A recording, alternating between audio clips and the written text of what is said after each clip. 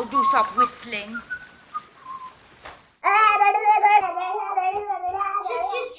Shush.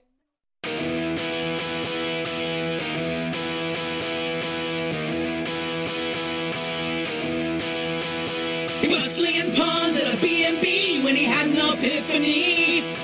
And they complained about time too, about not playing D&D. It was free for all, and I heard him say, "Keep off my borderlands. But just sit back and let Spencer do his trick, cause you're incapable hands."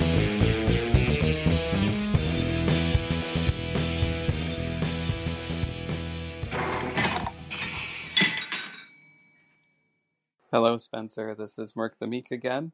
I just was listening to the very beginning of your new episode, and you mentioned how I'm putting you to shame. I laughed out loud. Of course, that's not my goal. And I mean, if it gets you to podcast some more, if you have the time and the motivation, or if this gives you more motivation, that's great. It's great to hear your voice again, and take care. Hello, and welcome to Keep Off the Borderlands, a podcast about RPGs and stuff. My name's Spencer, aka Free Thrall, and opening the show there, we had a message from Merc the Meek, whose podcast I've been very much enjoying. And Merc, you have indeed been helping to motivate me. In fact, over on Merc's podcast, in response to a message I sent regarding my struggle with the frequency of my episodes and my desire to possibly venture into more short-form territory, Merc suggested I put out content between the more fleshed-out episodes as border bits. Now, I really like this idea and was contemplating calling it Between Borders. But as much as I do like that idea, I'm also feeling some resistance to the possibility of effectively creating two types of episode. You know, the idea of numbering them differently, maybe, putting them out on the same feed. Now, I'm not suggesting for 1 minute that I'm going to create a second feed. That's not what's going to happen. Because what I really love about podcasting is the variety that the format allows. Unlike other media, the lack of necessity for any kind of consistency means there's so much that can be done with it. And I feel that over the evolution of my podcast, it's kind of organically settled into this particular shape. And I'm wondering if it's now becoming a little restrictive. And while I have no real desire to drastically shake things up or anything, I don't want to be beholden to this shape, this style, this format. Now, I don't really give a lot of thought to the format of the show, but I've kind of developed the intros and outros to make putting things together a little easier, and I feel that perhaps that's beginning to have the opposite effect. With the length of the intros and the outros, the episodes themselves have to be of a particular length. And if I'm putting out something shorter, then having kind of extended intros and outros seems less fitting. And this is also the beauty and the value of hearing new voices and questioning the ways that we've settled into, that I've settled into at least. And it's good to be reminded of that, of the possibilities of the medium, not kind of putting these arbitrary restrictions and constraints on myself, and remembering that I can just put stuff out as and when and not worry about the formalities I've created. So thank you for that message, Merc. What I think I may do is try to tighten things up a little in certain areas so as to be able to slack off in others. Let's see how it goes. This was actually going to be a Between Borders episode, but I got a couple more calls, which I'll share with you in a moment. So I'm sorry, Merc, but you may have to wait a little bit longer for a Between Borders episode to appear. But thank you for your message and prompting me to ponder such things. Who's next? Hi Spencer, it's Michael. Chicago is Dungeon Master's Handbook.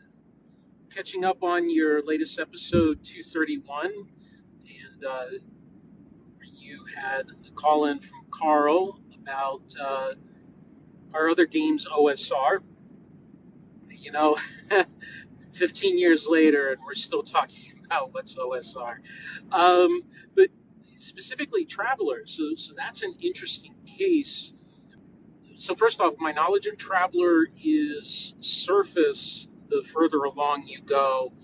Once you start getting into the Mongoose 1, Mongoose 2, GURPS Traveler, and then Traveler 5e, which is the latest Traveler done by Mark Miller himself. As opposed to Traveler as it was written in 1977. So yes, a lot has changed, and no, not much has changed. I would say that what has changed the most in Traveler is the breadth and depth of rules and setting information as opposed to the original Traveler as written in 1977. The first Traveler fit into 3 little black books, and Mark freely admits that he was inspired by the original Dungeons and Dragons, 3 little brown books.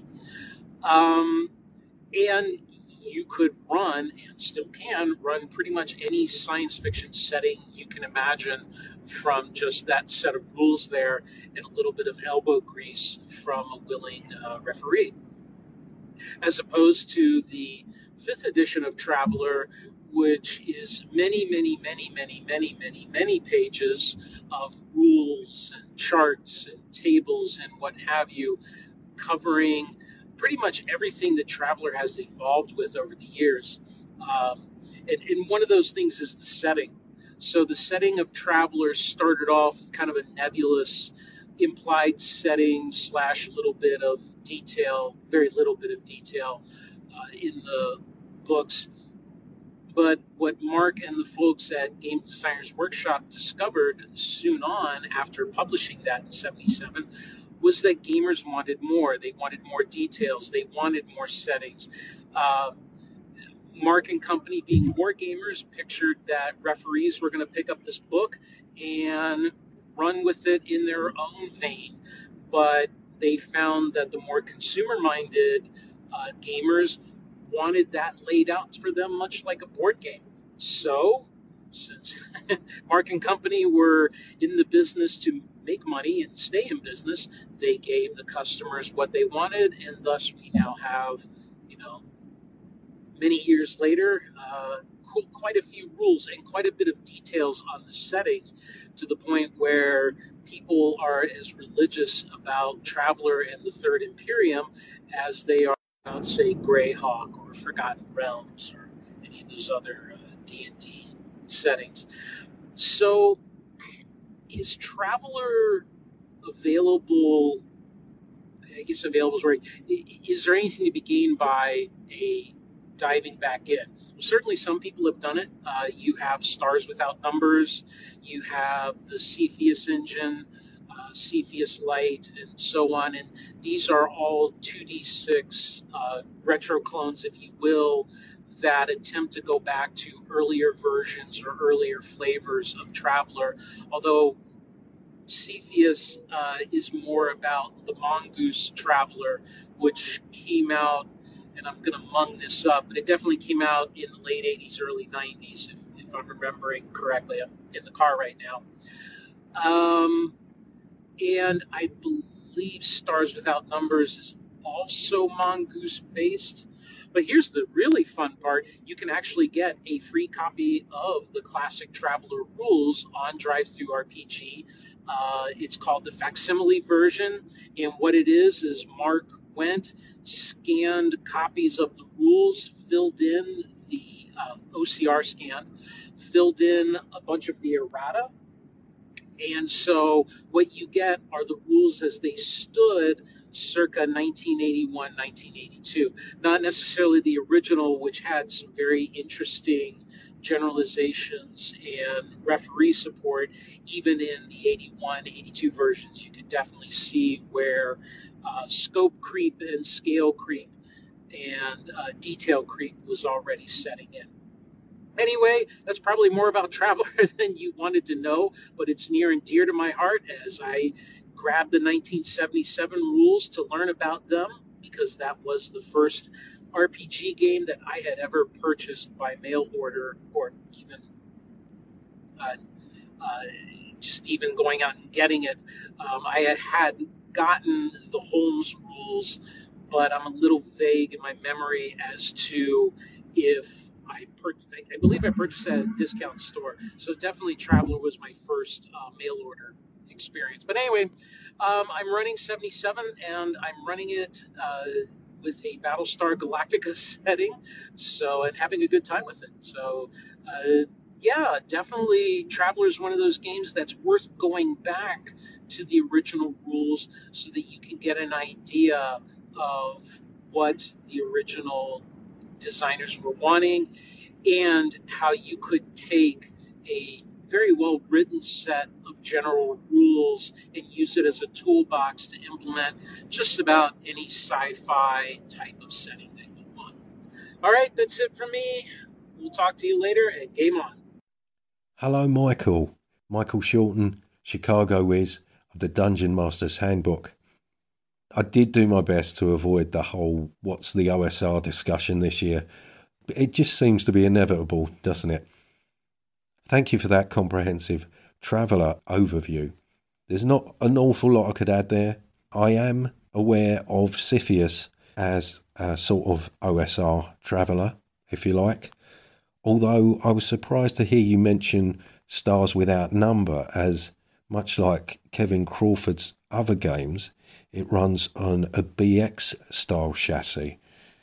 But having said that, I'm not familiar with the direction that Mongoose took Traveller. I guess Stars Without Number does take its cue from Traveller's sense of scope, in that you can use it to run almost any kind of interplanetary science fiction game. Anyway, it certainly sounds like what you're doing with Traveller is very much in the spirit of the OSR, regardless of whatever category folks think it falls into. So, yeah, thank you very much for your message, Michael.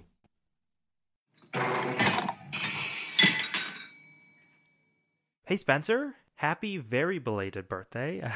My name's Lex Mandrake, and I'm a big fan of the show. One of your call-ins, I think it was Merc, recently, was talking about, is the OSR just only D&D, or can it be other games? And it got me thinking, right? I think the fact that it is mostly D&D might have something to do with D&D's commercial success. Like, sure, Call of Cthulhu is successful, but D&D outpaces every other RPG in sales by like orders of magnitude, right?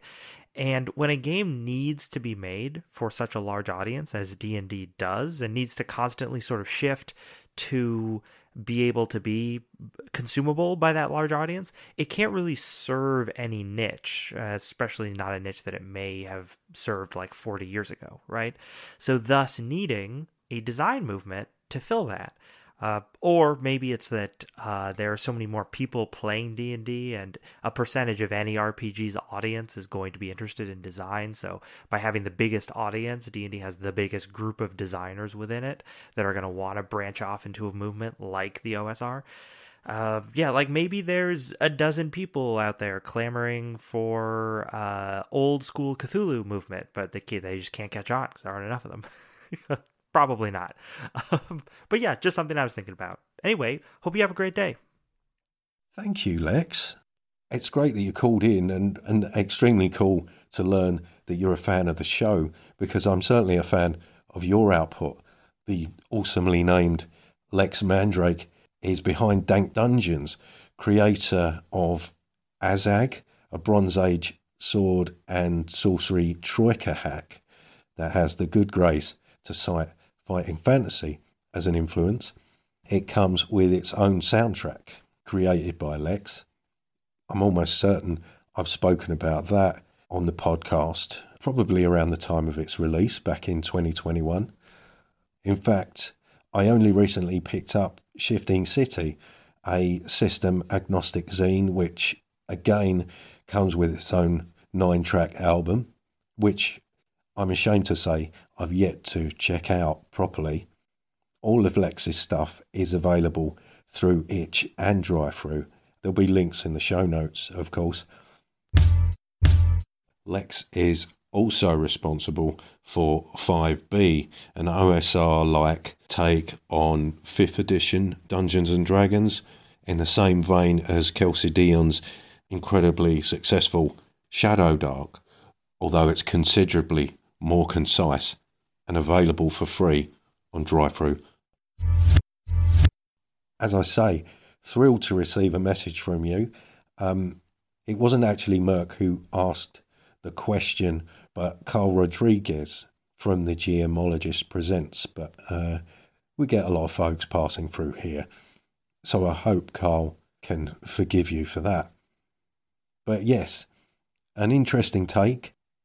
As someone who's not been a consumer of WotC material or TSR, to be fair, being much more interested in the output of smaller publishers, I'd not really considered that angle. I suppose it's more of a why than a what, but it's certainly a valid perspective. As for Old School Cthulhu, there was a very successful Kickstarter to republish the 2nd edition box set not so long ago. In fact, I'm currently playing through the first Cthulhu campaign, Shadow of Yog-Sothoth, from 1981. We are using the 7th edition Pulp Cthulhu rules to run it, so I'm not sure whether that really qualifies as old school, and I'm sure there are probably some folks out there quite incensed to hear that we're taking such an approach. Anyway, don't have an awful lot to add there, but I certainly appreciate the call and very much look forward to hearing from you again in future, Lex. Thank you.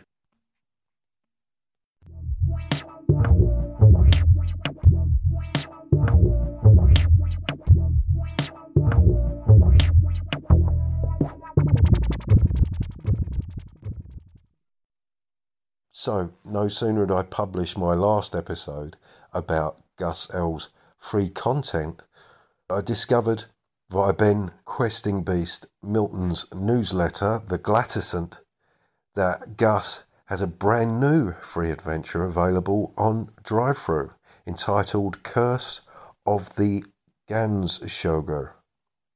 Not entirely sure I'm pronouncing that correctly. Ganshogr. Ganshogrr. Shogger. Anyway, there'll be a link in the show notes.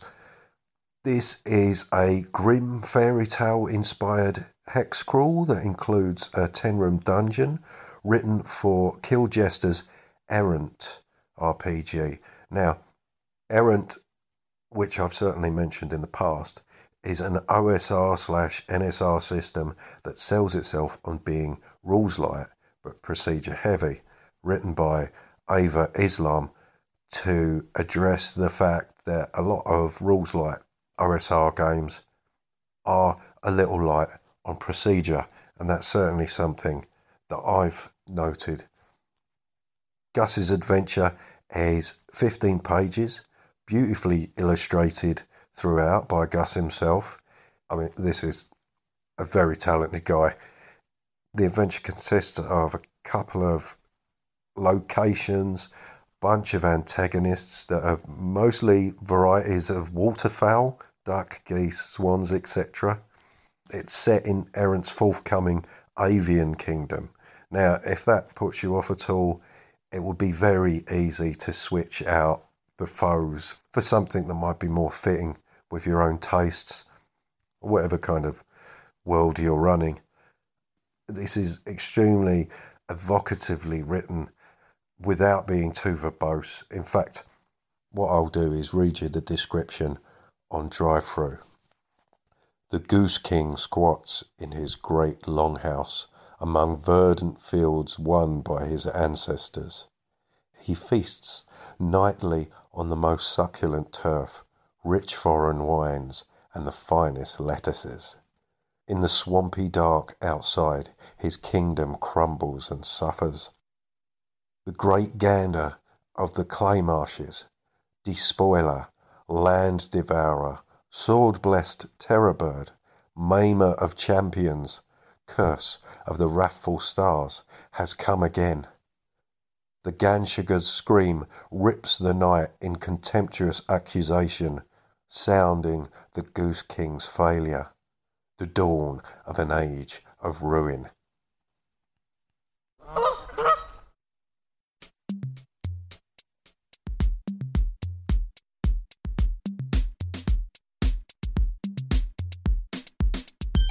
Well, that's quite enough from me.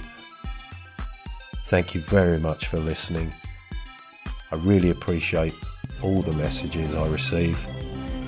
If you'd like to contact me, you can leave an audio message via speakpipe.com/keepofftheborderlands, or one word, or you can email me at spencer.freethrall@gmail.com. You can also find me in a variety of other places as detailed in the show notes. If you enjoy the show, a review would certainly be much appreciated. Music for Keep Off the Borderlands is provided by the multi-talented Mr. TJ Drennan, and it just remains for me to say, take it away, TJ.